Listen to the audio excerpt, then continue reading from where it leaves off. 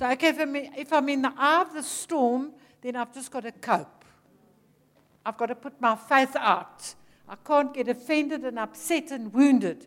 Do you know that the Bible says, count it all joy, and I know you know the scripture, count it all joy when you fall into various troubles, because the troubles strengthen your faith and give you patience. And it should be joy when you're in that eye of the storm. I listen when they sing these prophetic songs, because I know she heard the Lord and she's singing something over you. And there's more than the handful that stood up that are in the eye of the storm. And if you come out the eye of that storm, there's another one waiting for you. So you have to strengthen your muscles, and you have to take all these storms as a challenge. How will I cope in this situation? Am I going to fall apart and wail and cry and leave the church because I'm upset? Or am I going to stand my ground, get strong, build myself up, and gain my confidence back? So the eye of the storm is a very safe place, because the winds whirl around and you're in the middle, protected and safe. So praise God for that. But anyway, we are here mainly to do some training, teaching, and so on, which we will do next week. Monday night, we're doing some with the leaders and the, I don't know who, group of people. Whatever she says, whatever. It's very important to us, okay, who they are, because every group has a different need. So when we know who the grouping is, we know how to prepare ourselves for the grouping.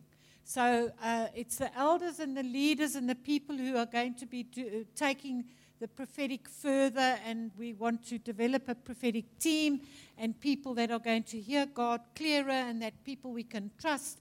And that's what we're going to be doing Monday night.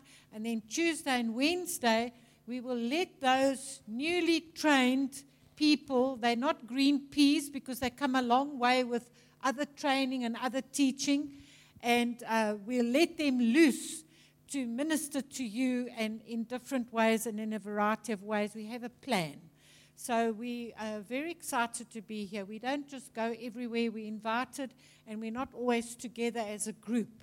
So we're very different. Paul's ministry is very different to me, and the two together deliver what the Lord wants at any season where we happen to be. So we don't do this. This is not what we do just because we like to be together and minister together. This is what we do when the Lord pulls it together. And the plan actually came from Amu, the request, and then we respond to the request by getting a witness in your spirit. For me, the way the Lord works with me, I don't have to fast and pray and wait 10 years or 10 days to get an answer. I know straight away. That's right, that's wrong. I get a check in my spirit, or I get a witness. Yes, let's go.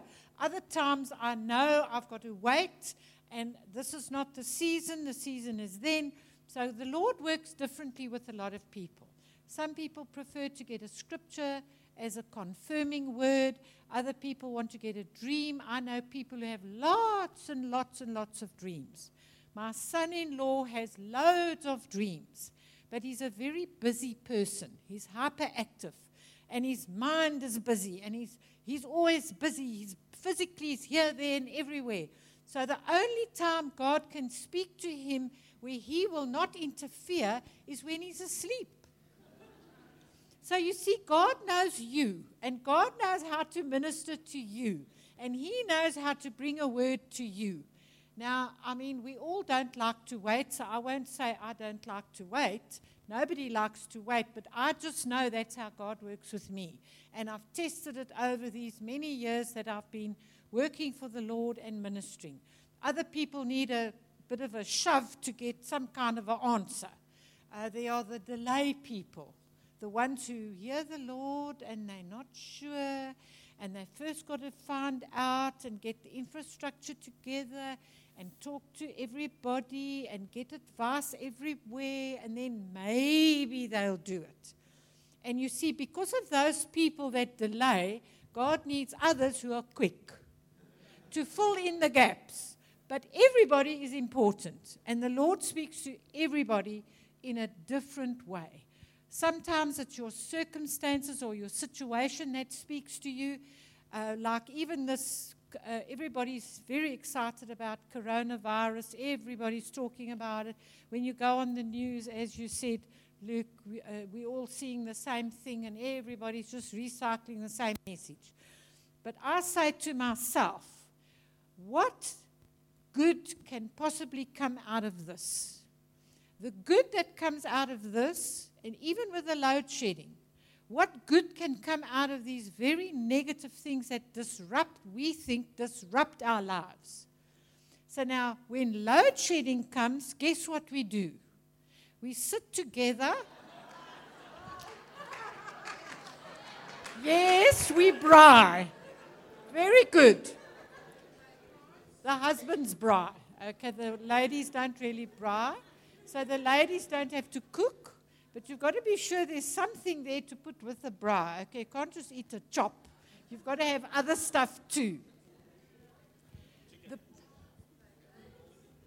Yes, you talk to each other, you read, you have a torch or a lamp you make a plan.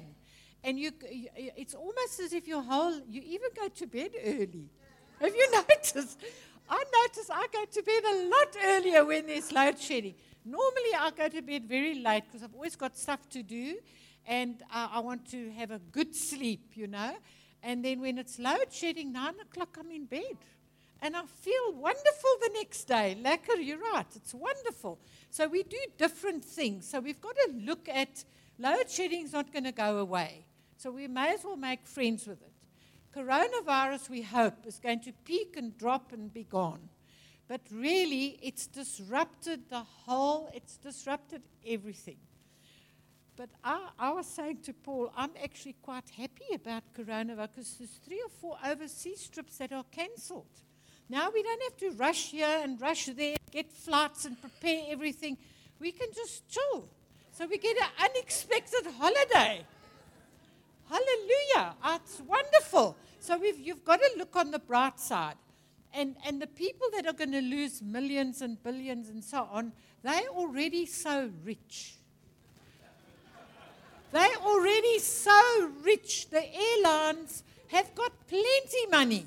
Let them lose a bit. They might be nicer to us to get us onto the flights instead of treating us like cattle. The soccer teams, the big concerts like Glastonbury, I'm basically focusing on England, but we have them here. What do they have here? They have Art Club. There's a whole lot. Art Club. K-N.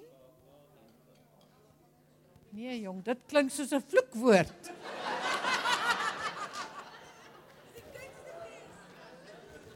Daai een in Oudtshoorn. I'm not saying that. I'm going to make a mistake. Ek gaan 'n groot oeps maak. Maar it's cancelled. So dis nou gekanselleer. So now here, who's going to lose money? You're not going to spend any going there. And when you go to these things, you think you're going to only pay the entrance fee, but you spend a lot more. You've got to stay somewhere, you've got to eat food, then you buy stuff, music CDs or MP3s, whatever they sell there. There's a lot going on. I've never been to any of these, so I don't know what goes on there. Have you been, Paul? Do you know what goes on there? Not really. Okay, it's also not much good, so there you are. You guys are the closest to Oudtshoorn. What happens there? Kunstefeest. Okay. I know about the one they had at Hartenbos. They used to have music singing contests, like Idols and the X Factor, but the South African version. Because we had a lady in our church that won 1 year. It was long ago, but she won 1 year. So a lot of things we all have to reevaluate what we do with our time. And then also, you can measure where your faith is. Am I afraid of this? Or have I got faith and can I trust the Lord to look after me in this time of illness? If I do catch it, Will the Lord look after me while I'm sick? Do you understand? So it's an opportunity for you to measure where you at. And you need to measure that. Because we don't get, we've got to use the opportunity. That's my point. And having fear and being scared of it, it's not going to help. Washing your hands will help more than fear. And I went yesterday, I had a meeting in Rustenburg, and a lady was supposed to go with me. And the day before, she phoned me and she said, I can't go with you. I'm sorry, I'm not feeling well. And I thought, that's a little bit thick. The day before we're supposed to go, she's gone with me so many times. The last minute she cancels. Now I've got to go by myself. I haven't got enough time to get someone else to go with me. And my husband said to me, you know what? She's afraid of the crowds. She's afraid she's going to get the coronavirus. And when I went to the meeting, I looked at all the people in the meeting, like I look at you guys, and I think now, is the coronavirus in the room? Holy Spirit, tell me. You know what I mean? So we become fearful of what could happen. And we actually have to take the thought further. If you do get it, what will happen? Have you got medical aid? Have you got a hospital? We've got all that. So the Lord will look, we might have to queue at the hospital, but we've still got hospitals. You all look as if you're frozen now. Are you afraid? Father, I take that fear of coronavirus eight in Jesus' name. Devil, ons smijt jou uit. There's no room for the enemy. No room. Okay, I've got a message here. I'm going to go through it quite quickly because we want to also minister to you and do some practical things. And I wanted to speak about, because we're doing prophetic training in the next few days, I wanted to speak to you about the different ways that spiritual information comes to you. And I know that Paul touched on it this morning because he shared some of the, briefly shared overview of the message with me. But so I might repeat some of it. I didn't speak to him before except when I was already here. And I prepare my messages at home before I come. So one of the ways is that messages come to you from the Holy Spirit. How God, remember there's different people that communicate with you. God speaks to you, the Holy Spirit speaks to you, and Jesus speaks to you. So there's different voices that communicate with you. So when you say the Lord said, you've got to finely tune that. And you've got to find out who said. Was it God who spoke? Remember, God speaks the important things. God's not long-winded. He sometimes just gives you a thought or a word or an idea. He's not, Jesus is like your friend, your brother, your companion. And the Holy Spirit is the one that gives you communication, that guides you and leads you. He's the comforter. He's the advocate. You know, all those names of the Holy Spirit. Those are the things that the Holy Spirit does. So when you are being comforted by the Holy Spirit, by the Lord, then you know it's the Holy Spirit. When your battle is being fought, then you know the Holy Spirit is your advocate. He's fighting for you. So you need to know who is communicating with you. It's very important because you react according to the value of who spoke to you. My husband and I have been married for many years to the same man, hallelujah, the Italian unmentionable name that Luke can't say. Are you going to practice it at least? Giovannoni. It's quite simple. Giovannoni. I was Jackson before I got married, and nobody ever asked me how to spell that. It was very simple. And then you become Giovannoni, and everyone thinks you're Giovannetti or Giovanni, or, you know, there's lots of variations. So all these years, and we've got 3 children, and what was I going to tell you about that now? Can't even remember. I'm sure I'll pick up on it. Oh, yes. When my husband was involved in something, as the father of the family, everybody took notice. I could talk and whine and wail and complain and ask and subat and all that stuff. But my husband just had to say one word and everybody in the family jumped to attention. So there's a voice that speaks to you that commands attention. Then there's the voice that you can negotiate with. Then there's the voice that you have to obey, i.e. the Holy Spirit. Do you understand the reason why we need to know who's speaking? So I feel like I'm far away here. Then I don't have to walk back so far. So when you hear from the Lord, the first important thing is to identify who spoke. Okay, now that might seem simple, but you have to do that so you know who's communicating with you. Is it Dad? Is it your brother? Is it the gardener? Is it the person, a neutral person out from the supermarket? Who spoke to you? According to who they are, you give that voice attention. And one way that you can hear the Lord is to perceive. And to perceive is to become aware of. And often that's how the Holy Spirit will speak to you. He will make you aware of a need. Or without a word, without a long 5 scriptures and 3 dreams and 10 confirmations, you just become aware of a need. It just develops in you, and you have perceived something that you need to do. And you don't always know why. You know, if we know why, then we don't need faith. You know that, eh? And we always ask, why do I have to give that 1,000 rand away? Why must I pay for that student's school fees? Why must I give my car away? I'm really going for big stuff, so you know. Why? We always want to know why. But if God tells us why before we act, then we don't need any faith. And it's faith that pleases God. It says without faith, it is impossible to please God. Not difficult, not a struggle, it's impossible.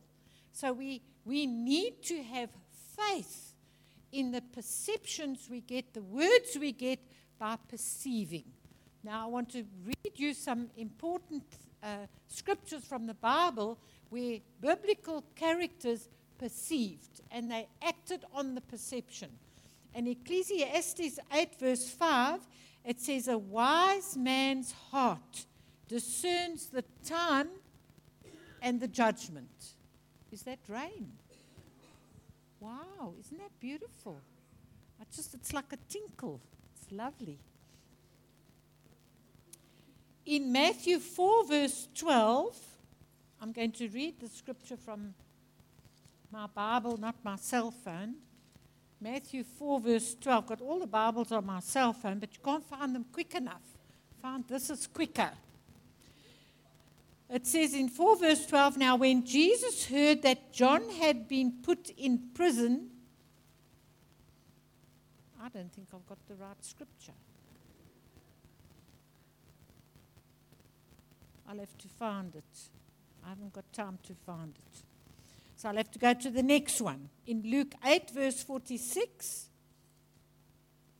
Remember when the woman with the issue of the blood came and touched the hem of Jesus' garment? Luke 8, verse 46.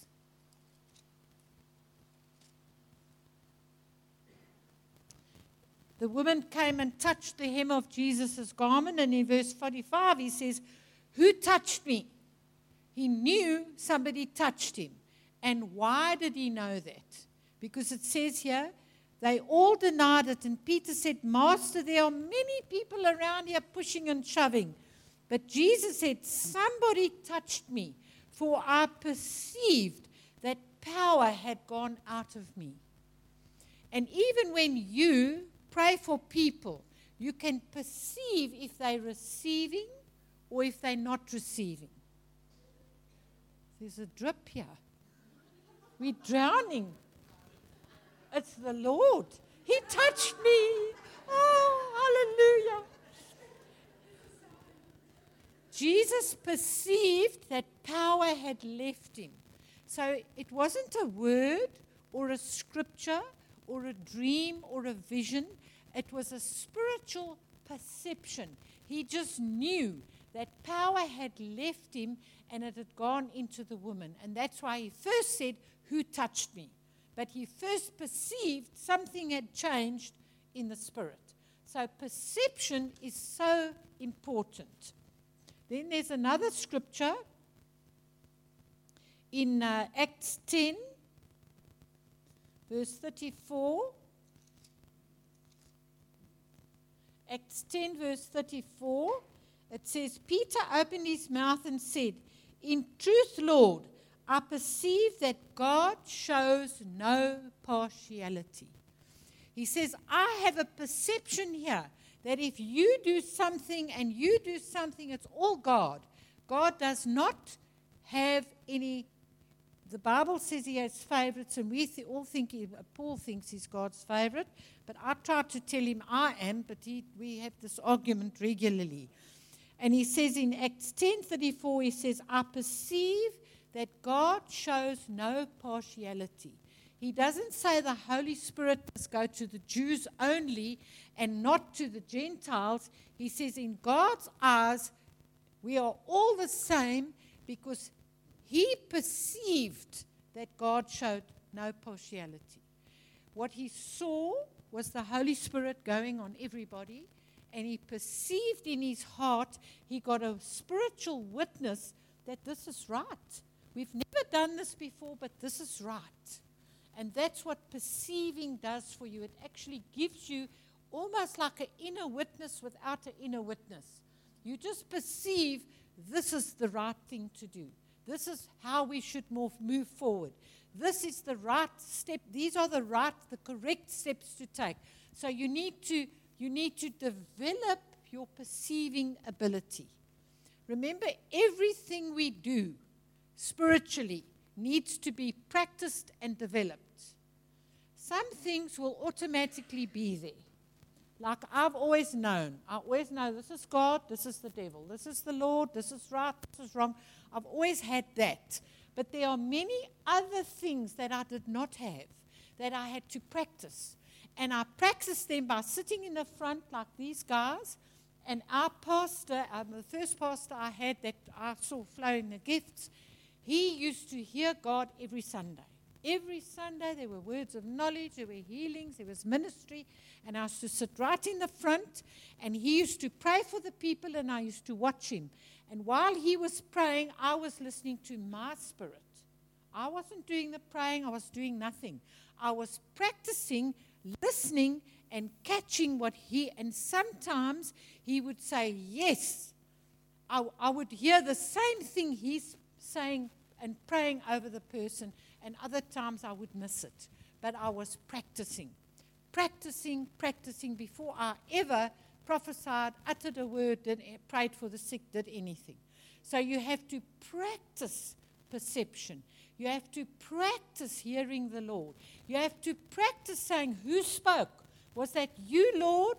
Or is it the Holy Spirit? Or is God saying something to me? So you have to practice these things. And that's why we're here, to make you aware of the need to practice. It's not just going to fall on you because God loves you. It's not going to fall out of heaven because you're born again. Born again is step one. And that was easy. You just knew you had a vacuum that needed to be filled, and Jesus filled it. And when Jesus came to live inside you, the Holy Spirit came with. He didn't stand outside and say, knock, knock, let me in too. They're both there. So the Holy Spirit's already there, ready to guide you and lead you and take you where you need to go. So being in the eye of the storm shouldn't be scary, because you're not alone. The Lord is with you. Jesus is with you. The Holy Spirit is with you. And God knows your storm. Listen, I'm talking from many years of experience. I'm not standing here having had an easy life. Since I gave my heart to the Lord, you don't want to know what I went through. Horrible stuff, unpleasant stuff, that you've got to pick yourself up and you've got to say, where in the Bible, that happened to me, where in the Bible is that? Where is the solution? Lord, speak to me. and wait for him to tell you why you went through this trial, and that drama. And many of the things, of course, we know are of our own making. Especially when you're prophetic. I got lots of kicks under the table from my husband because you just don't see any other way. You just see things this direct way because you perceive these people are talking rubbish. And I'd tell them, I'd say, you're never going to do that. That's a pipe dream. That's not a proper dream. And my husband would kick me under the table. Don't be so direct. Can't you tone it down? And of course I have over the years. I mean, wisdom, does eventually come. Eventually it arrives. And you try and you become a little bit more diplomatic and you take a breath before you blast someone. You learn these things. But you've got to feel, as I say, some of the crises are your own making. And I mean, that's just how it is. And the only way you learn is to make the mistake. You learn, I know it's horrible to think of, but you learn more from the things you do wrong than from the things you do right. The things you do right bring you a moment's pleasure, and you feel so happy for 2 seconds. But the things you do wrong make you so miserable and make you go onto this witch hunt with yourself and you ponder and you think, why did I say that? Why? For years I prayed because of this kicking under the table.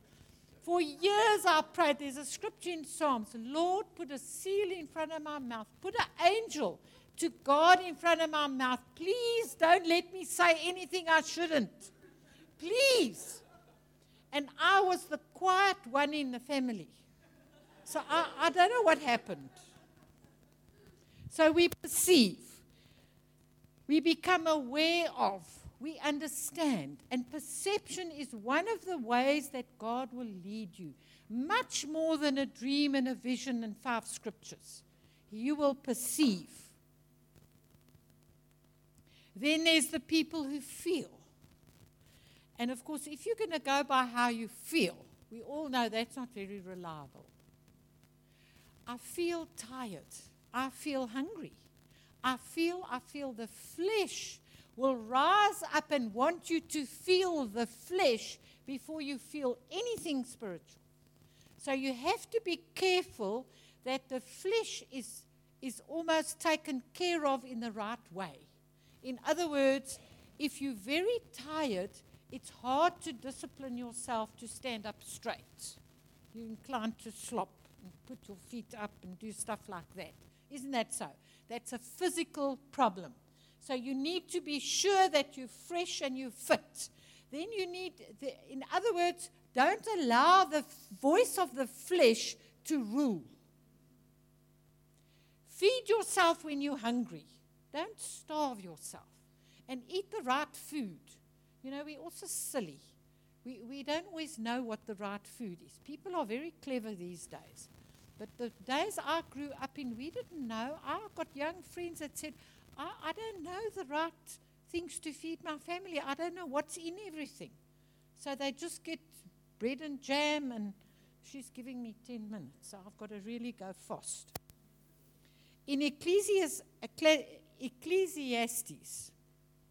8, verse 5, it says, he who keeps his commands will feel and experience no evil thing. So if you keep the Lord's commands, in other words, if you're on God's commission, if the Lord sent you to this church and you didn't just come to check it out and see who's who in the zoo, the Lord sent you here. No matter what happens here, you will not be able to go because the Lord has to release you before you can go. What was the name of that church the lady said? You can't go to Patria if the Lord wants you here. But you can be friends with people at Patria. And if they have a fabulous conference, you can go to the conference. Because now we're all friends. It's seamless between all the ministries. All the pastors are friends. Why can't we be friends with the people? The pastors are all friends now. Listen, we came here 15, 20 years ago. We were talking about it on the way here. And you don't want to know what a Thai hard ground this was to plow. And we were not the only ones. There were lots of people that came here. It was tough. People used to fold their arms and say, "Wat's dit nou? Die nuwe ding." There's nothing new under the sun. We're just bringing out the Bible, what's already there. We're just sharing with you what's in you and what you're capable of. It's not about me. It's about me sharing with you what's in you because God said so in the Bible. And Ecclesiastes, I want to read it from the scripture because you didn't seem to catch what an awesome scripture that was. And I want to come from the room. In Ecclesiastes 8 verse 5, it says, "He who keeps his command will experience and feel nothing harmful." So you are not going to feel, thank you, that was wonderful. So you are going to feel the presence of the Lord because you are in his will. You're not going to feel what the devil wants you to do and listen to his commands. So there are people that feel. In Acts 17, there's another scripture here, and I did a lot of research. I went and looked at the Greek word and all the rest of it, and I'm not a Greek scholar. I've got a dictionary that explains everything. My son-in-law is Greek, so he can actually read the Greek Bible. Have you ever seen what it looks like? It looks like hieroglyphics. It's scribbly, squabbly. It's impossible to understand what's going on. But he can read the original Greek scriptures. It's such a privilege to be able to do that. And I mean, he's in IT. He's not even a preacher. It's such a shame and such a waste. I wish God could just take something out of that person's head and put it in this person's head. Don't you sometimes wish that? So in Acts 17, verse 27, it says, so that they should seek the Lord. Remember, this was when Paul used the tomb of the unknown soldier to preach a message. And they were very proud to show him the tomb to the unknown God. When you go to any country, it confused me at first. I went to America, and they took us to this tomb of the unknown soldier, and I said, what's the point if we don't know who's there? They said, no, every country has a grave to the unknown soldier, and you have to honor all the soldiers because of this one that's in this grave. And that's what happened here. They said, this is a tomb and a monument to the unknown God. So he said, but who is the unknown God? And they said, no, the unknown God. But he said, I know who the unknown God is. And he said in verse 27, I'll read from 26. And he has made one blood every nation of men to dwell on all the face of the earth, and has determined their pre-appointed time and the boundaries of their dwellings. And the reason is so that they should seek the Lord in the hope that they might grope for him and find him. And what it says there, you grope for the Lord so that you can feel. How often have we heard people prophesy and pray and say, Lord, hold my hand, let me walk with you. Now, how do you do that? You know, you do it by faith. You hold the hand of the Lord. You walk with the Lord by faith. And that is for people who like to feel. And feelings aren't bad. You know, I got born again and grew up in the faith movement. And they were not keen on feely, touchy stuff. You had to do everything by faith. But then you start to feel the presence of the Lord, and it's so wonderful. So now, we like to feel, but if we can't feel, we can perceive.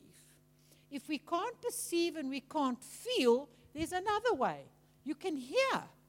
The word of the Lord came to me saying, and I did a study one time on the book of Jeremiah, read through the book many times,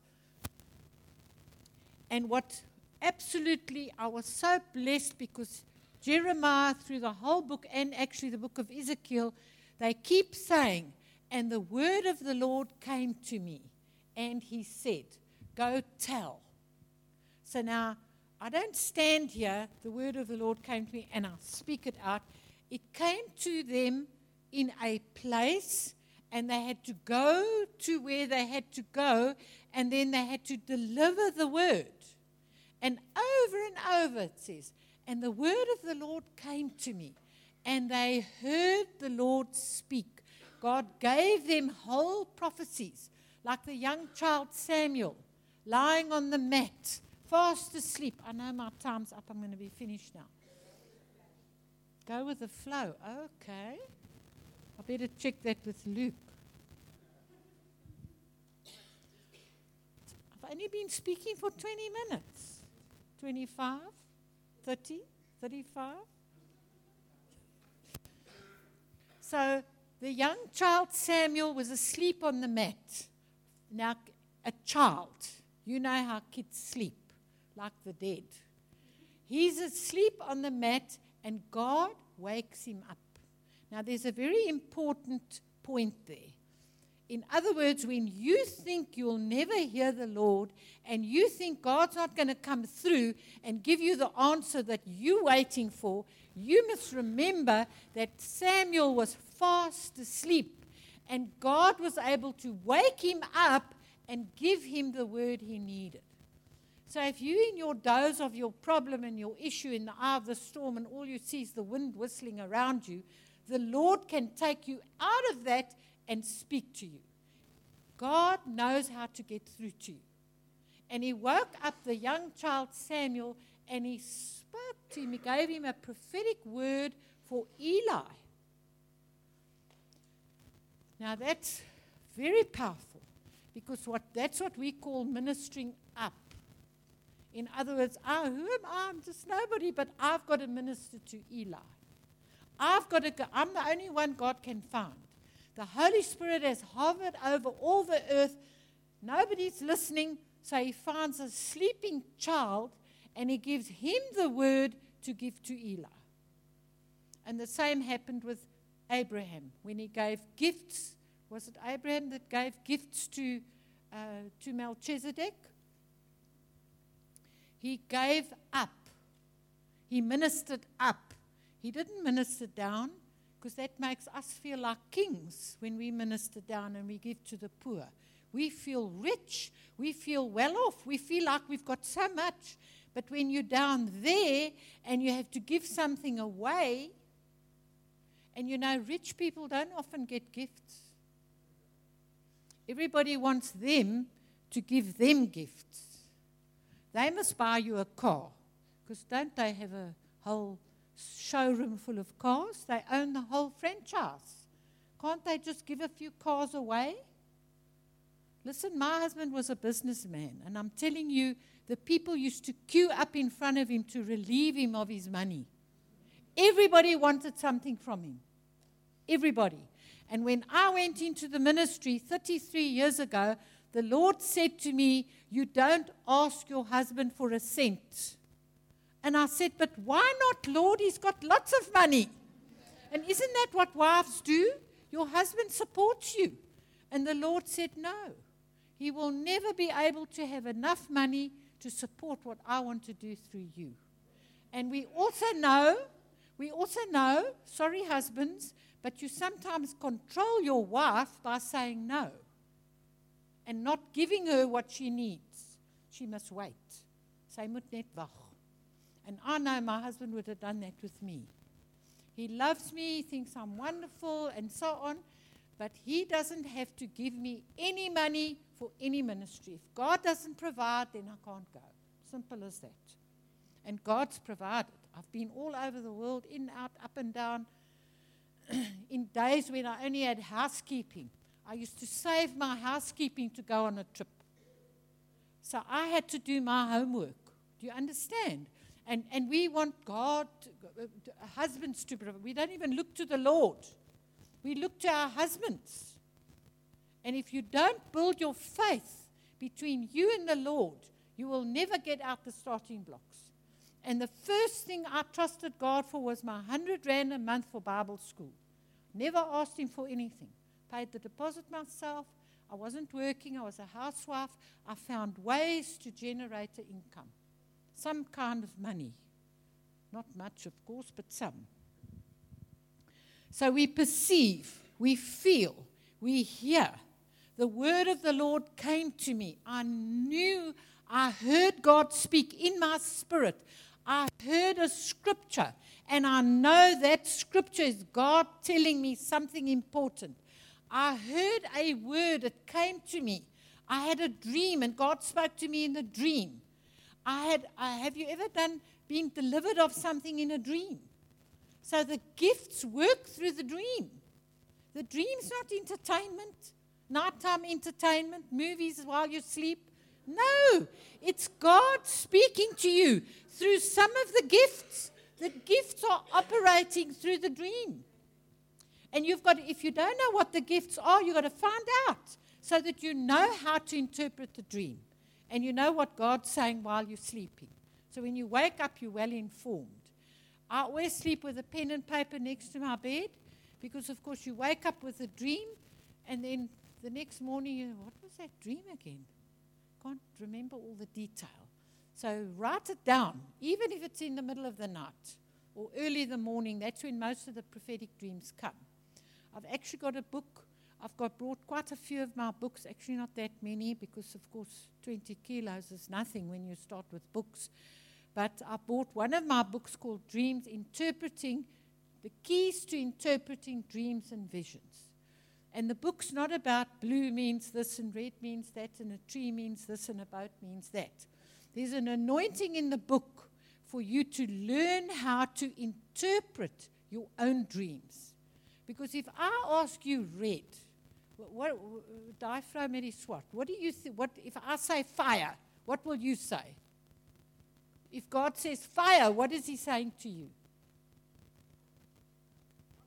Hot, okay?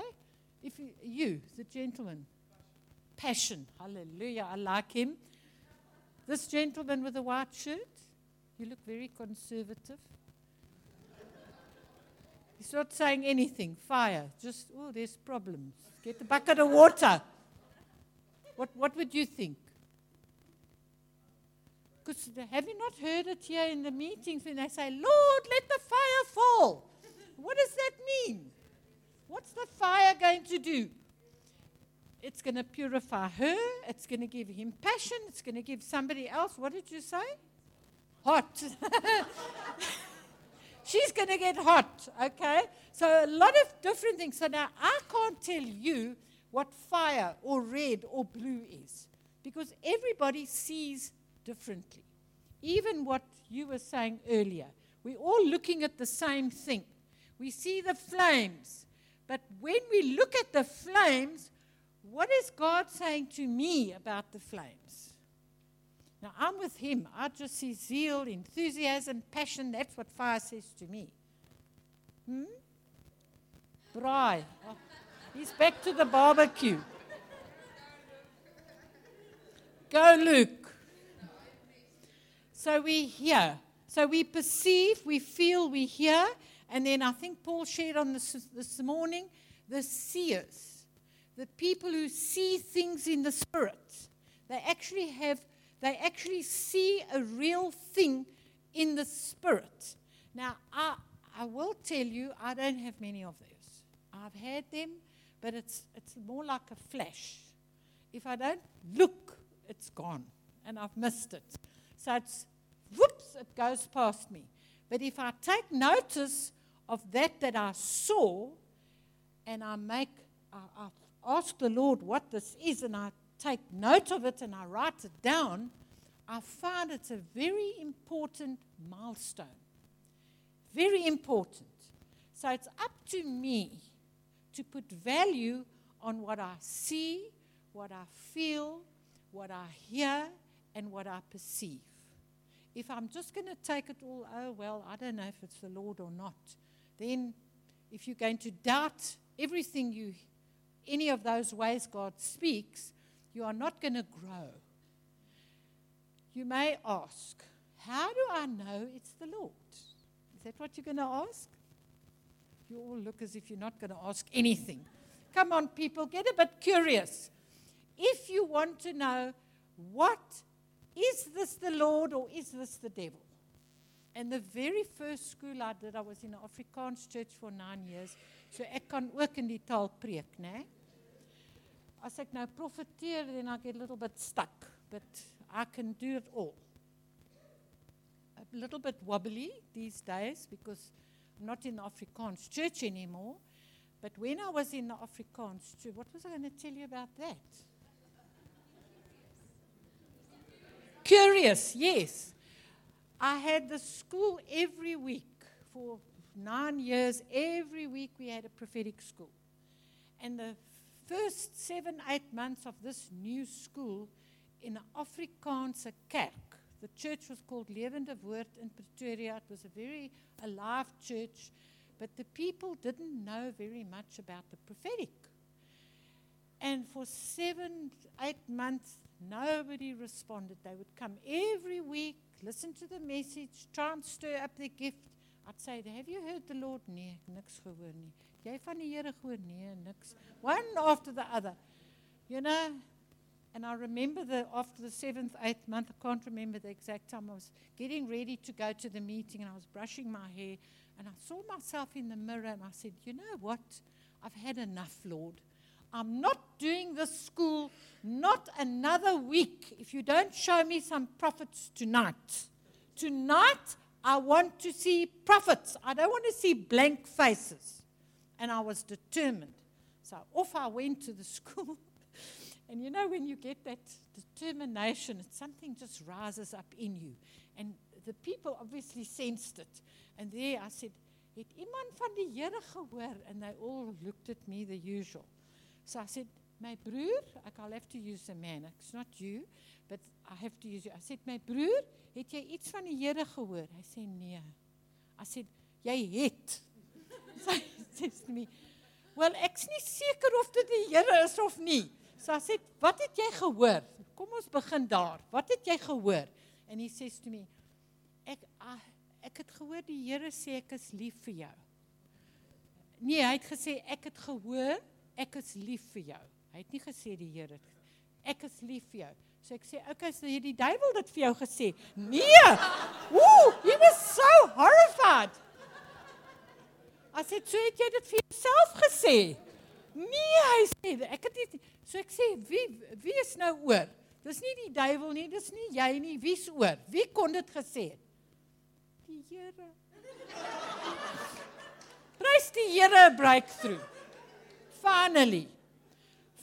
So now, when you hear the Lord, is it the devil? Does the devil want you to do it? Maybe. You've got to test it. Is it yourself? That's the worst one. Could be you. How do you know it's the Lord? You will never know if you don't follow through on the word. Let's just say the Lord says to you, give so-and-so a book. And you go and give them the book. Now, you don't know if that's the book they want or they like that author or they're going to read it or whatever. But you give them the book. Only when you take the book out of your library and you go and you give it to them, are you going to know if you heard the Lord or not? And if you give it to them and they say, oh, I've got this book at home. Maybe the Lord's told them to give that book to someone and they don't want to give their copy away. And the Lord's giving you a copy to give them to give away. So unless you act on what you hear from the Lord, you are not going to move out the starting blocks. And I know there was lovely testimonies and some of them were really powerful and you all have testimonies and everybody, wants to hear the Lord and wants to be obedient, but you've got to put in the effort and you've got to be prepared to make a few mistakes. Everything you do is not going to be perfect, but it's the way that you deliver that intimidates people into saying, especially if you go to traditional people and you say, die Here het gesê. Well, I mean, really, as die Here gesê het, dan voel jy moet dit doen, né? You can't, and especially if you don't know any different. So we leave that out. We don't say die Here het gesê. We say, you know what, I feel like you're very confused about your studies at the moment. But hold on, because where you are is exactly where God wants you. Don't try and shift around. Just stick with it. Now, I don't say to her, oh, die Here het gesê. Oh! You know, I mean, really. We just minister as we minister like proper people. And don't get all floaty and silly. I was in Zambia once with this group of people, and there was a lady there, an African lady, and she was, every meeting there she was.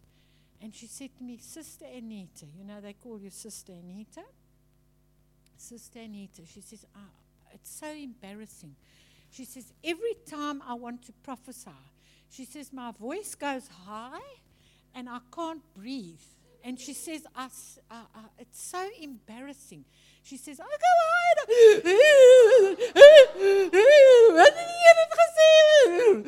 And of course, all in English. The Lord said, you know, yeah, and she wobble and shake. And just like that, the Lord said to me, she gets such a fright when she hears from the Lord that her nerves kick in. So it's a simple solution. I said, you know, my sister, I think you must just, next time the Lord gives you a word and you feel the word, just take a few deep breaths. She wanted me to lay hands on her and to do a deliverance. None of that was necessary. All she had to do was take a few deep breaths, calm down, and share the word. And she said, the next time, because she used to pray with the president's intercessors. So they were all high-level people, cabinet ministers and whatnot. And she said the next time she got a prophetic word when she was with all these people, she said, and she shared the word, she said, and the Lord says, and she shared the word quite normally. And she says when she opened her eyes, everybody was staring at her. They couldn't believe that she wasn't shaking and shivering and gasping for air and all that. And she said it was normal to prophesy. So we must, I know we don't really do that anymore. That's very achje esserach. Sorry for the PPK mense. But that's very achje esserach. There's a lot of shaking and shivering. And I know people do shiver. And I know the Holy Spirit comes on them. I know all that. And if that's how you minister, then people will become familiar with you shaking and different stuff, and it's not bad. But it's not commendable. Because people don't know what to do with you. We were in France, and this girl came up to share testimony like you were, had the people sharing, and the person with the microphone was standing normally. And this girl kept falling, and she couldn't even share more than 1 or 2 sentences before she collapsed and had to pick her up. And then she was trying, and we couldn't follow this blooming testimony. It was so confusing. And one of our team came and said, you know what, that woman's putting on an act. And I was so cross that I didn't spot it, because I was actually irritated. And I perceived I was irritated. And I thought, now, just stay out of it, Anita. You know how you sometimes talk to yourself. Don't get in the middle of this. It's not your show. It's not your meeting. Just stay out of it. And we had to send Paul to go and sort her out and tell her, listen, Paul's the recce. And he just said to her, listen, we don't want any of that anymore. If you're going to come up and share in that fashion, we're not going to let you share. So you have to stand on your feet and share properly. And, you know, speak out and let us see. Otherwise, it's not a testimony. It's just us watching a show of a person falling and the Rocky Horror Show, okay? I live down the road from Monte Cassino. They're always sending me notices to come to their show. Last 3 shows, only 3 left. The Rocky Horror Show. Look, I can't get my husband out to that. I'll have to go by myself. And that's no fun. Do you have theatres here? I know you have. You got one in town? And do you have shows regularly or just now and then? They're boring. You'd rather have a braai. Listen, the arty people love all that stuff. They love all that stuff. Yeah. What must we do now? Okay, we'll just minister to a few people. I know time has gone on. She's shown me the finish 0 button a few times. I'm sorry, I'm not behaving very well.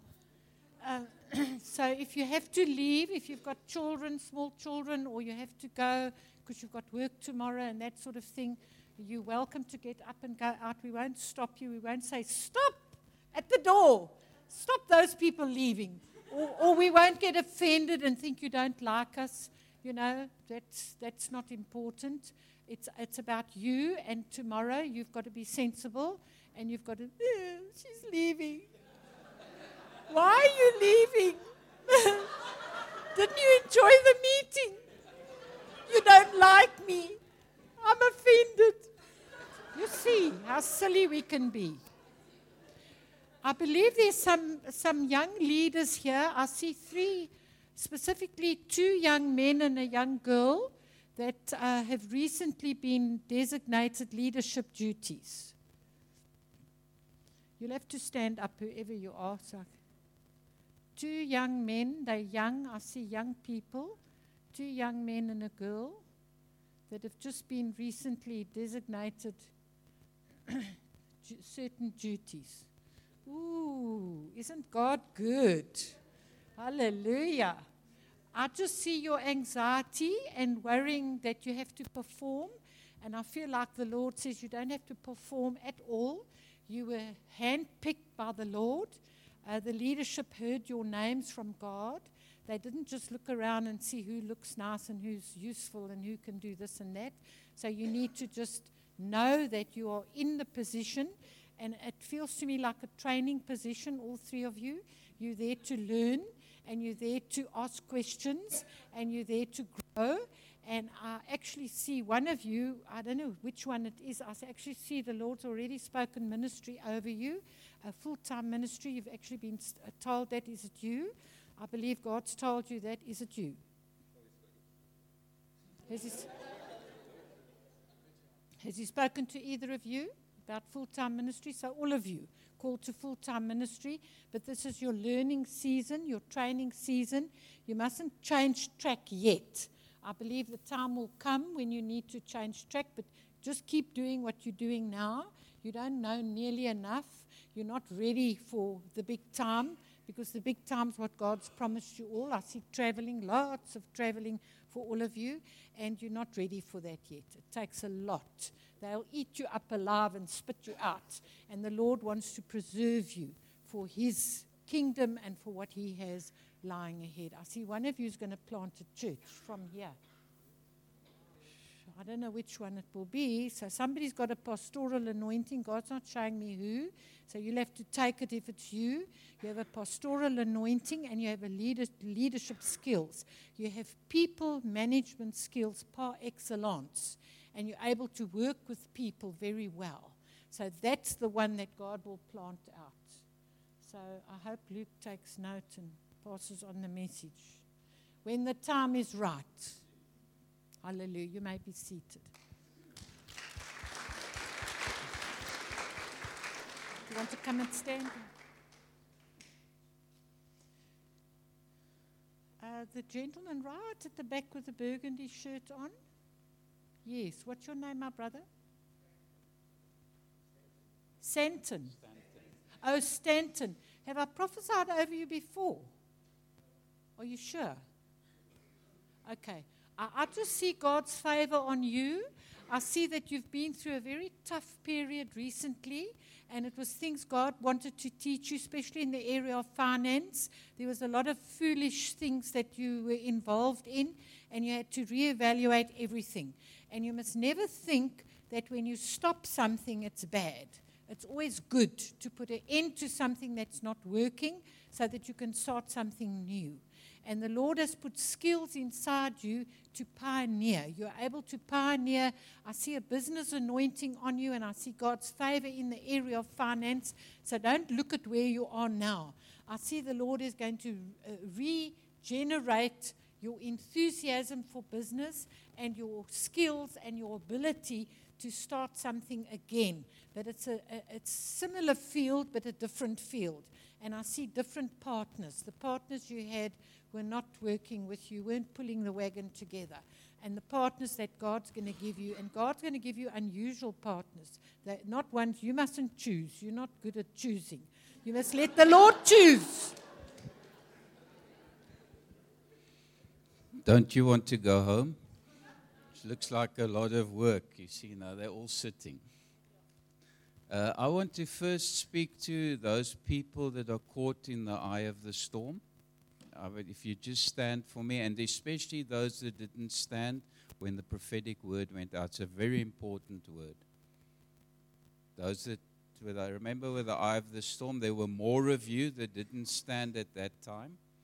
You can actually feel the storm around you, but the Lord has put, you can feel the peace about it as well. And I feel you didn't necessarily take enough note of what the Lord is doing with you. He can reach you in the eye of that storm. It's not too big a storm for God to be able to handle at all.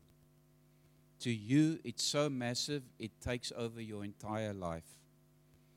And there are many of you, and I'm leaving that up to your perception, many of you are spending too much time in the negative box. You are spending time feeding this monster. You are actually going out into the wind when you should stay in the eye of the storm. And you are trying to push your way through. And the Lord is saying, stay there. Don't go yet. It'll all settle in time. Just saying, it's not for every one of you, so I'm relying on you to be able to perceive, because that's what Anita talked about. If you don't know how to perceive, then find someone around you who you can trust, a few people, to help you perceive what is specifically for you. But many of you, most of you at this stage need to stay put. It's not a time for venturing out. It's not a time for venturing out. And it's not a time for finding your own solutions. Just stay put and trust God.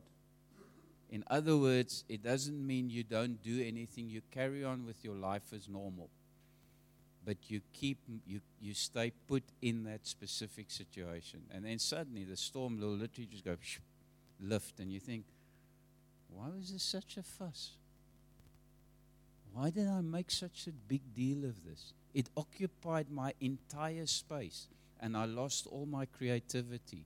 In the center of the storm, your creativity can return to you. Trust the Lord with it.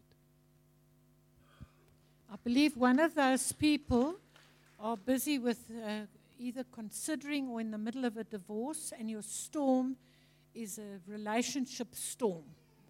And you can't see your way out of it. I just see you trying to beat your way out of it with lawyers and trying to get that person back and all that. I just see the Lord say you need to relax where you are, just pull back and let God take you where He wants you to go. He is going to resolve the situation much better than you can with all your string of expensive lawyers. You're just going to cause a war. And God doesn't want a war. God wants peace. He wants you to have peace after the situation has cleared itself. I believe there's some businessmen here. I see somebody, I see at least 3 of you. I get 5, then I get 3, then I get 5, then I get 3.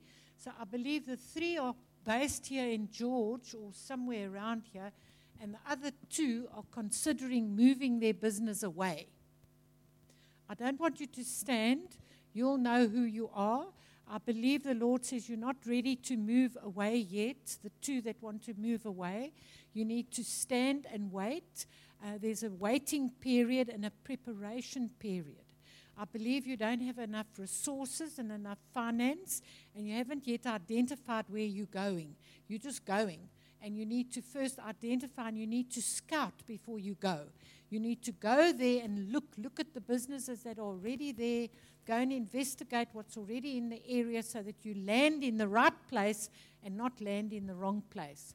And I see one of you, you have a brother in another city and you want to trust your brother with the business. And your brother doesn't have the heart for the business that you have. So just be careful. I'm not hearing no. I'm just hearing be careful. And the three that are here with the business, I see the business is really just breaking even. You're not making money, but you're also not losing. And I believe this is just a period where you have to hold on and you have to allow the business to correct itself. There are some things in the business that the Lord has told you to implement, but you're afraid to do it. And one of you, the Lord has told you to expand. But because you're just breaking even, you don't want to expand. But it's almost as if in a famine, you have to sow. And you have to expand when it looks like the worst time to do it. And the other people that are here, you just have to, I see some adjustments. I see somebody in the office that's not doing their job properly, and the Lord said to you, they're not up to scratch. You need to replace them, and you don't want to do that. So each one of you have received an instruction from the Lord that you have to follow through on. So don't be afraid to do it. If you're hearing me now, I don't know you at all, but I'm hearing what the Lord wants you to implement. And you need to implement those things, even though it's just breaking even. You need to put in the plans and the purposes that God has for your business. And one of you is in retail. It's quite a large retail business. So don't be afraid to implement what God's telling you. Who are the fighters here? Fighters, yeah. Fighters. Don't get complicated. Just take it by, if it speaks to you, put your hand up. Yeah, I see fighter. So who's the fighter? Because there's a couple of fighters here. There's a lot of fighters. More of you need to, as the word goes out, you'll know who you are. There's a time to roar, and there's a time to purr. You cannot fight all the time. You need to choose your moments. You need to know when to fight and when to stand back. Many of you walk into fire that nobody's ever designed you to walk into, and you get burnt in the process. And I feel you need to learn those nuances. Some of you have developed a tipe van 'n happerige persoonlikheid. Ja, hap almal. Because you want to fix everyone. You want to sort them out. And there's a time to do that, and there's a time to stand back. You need to learn how that rhythm should work in your lives. Because otherwise, what happens is it destroys everyone around you, including you. Learn the rhythm. God needs fighters. But He also needs us to be calm and purr. You know what I'm talking? A lion purrs. But boy, it can fight. Choose your moments. The Lord will help you with that. The young gentleman that was, brrr, let's do that. Brrr, let's all purr. Brrr, we all need to learn to purr. Brrr, brrr. Isn't that wonderful? It feels so nice. The young gentleman that was leading the singing, or I don't know, is it you? What's your name, my brother? Yes, I feel like the Lord is going to put a holy boldness on you for specific sessions and specific songs. So it's not going to live there with you. It's going to, while you're doing the worship, it's going to just come upon you. And when it's actually happened before, and it scares you, so you push it away and you say, this is what we said we'd do, so now we must do it. And the Lord wants you to step out in boldness, when He puts that boldness anointing on you, and I see your own songs in your spirit that you're able to come up with and able to sing out in those moments that you need to just step out and do those things when the Holy Spirit comes on you and He tells you to do it. He's been pushing you a lot lately, and you've really developed enormously. I don't know you at all, but I'm just hearing the Lord say, you need to have confidence on where God has brought you to this time. And you need to know when the boldness comes on you, it doesn't matter what words come out of your mouth. If you give over to the Holy Spirit, they will be the right words. So God is going to actually give you, I actually see you recorded quite a lot of them already. Do you only play the guitar? Because I see another instrument. Okay, because I see both of them, and I see especially when you play the keys at home, the songs seem to come easier, and you are recording. So you're keeping a record of what the Lord is saying through you. And there's a specific thread through all the songs. I don't know what it is, but if you look at the songs, you'll see that there's a specific thread through all of them. And there's a very specific message God is going to use you to sing out through the songs that He gives you. Okay. Like some people have war songs and others have love songs. There's a thread in your song. Warwick, we're not finished with you yet. This pushing, for very accurate, Anita, well done. This pushing in the spirit is not something that's just going to stop now. I see, as Anita spoke about the area of music, but there are other areas in your life that the Lord's going to continue pushing you to get you into the place of ministry that He wants you to be in spite of yourself. He's not putting you there because of you. He's putting you there in spite of you, which is wonderful to know. And you've got to just start stepping into those windows. I see the Lord opening certain windows, and all you need to do is to step into that space. You naturally stand back, and you've got to learn to naturally step forward.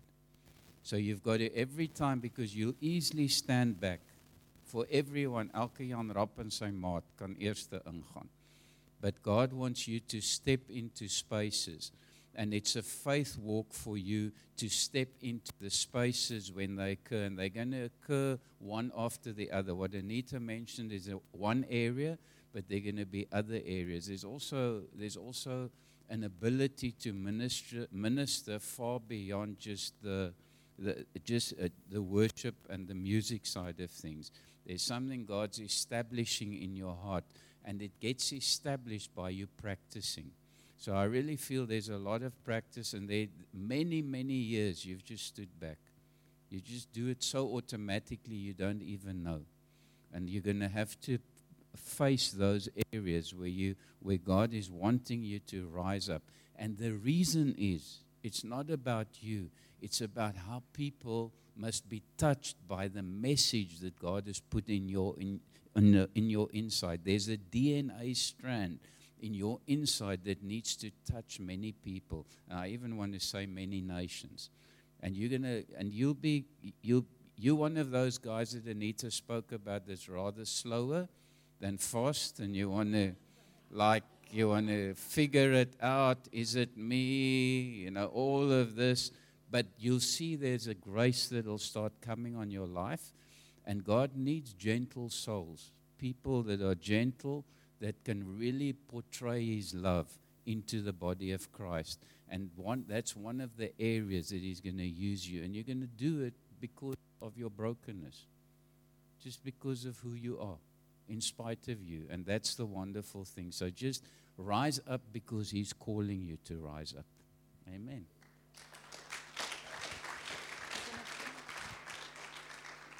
So basically, you're a natural purrer. Brrr, a natural purrer. There's no lion there. Brrr, natural purrer. Well, we're going to finish now. We're winding up, and really it's been an absolute privilege and a blessing to come and minister here to you and just share a word with you and just encourage you to hear, feel, see, perceive, all those things the Lord. So have a great week. I'm going to give over to Luke. Thank you.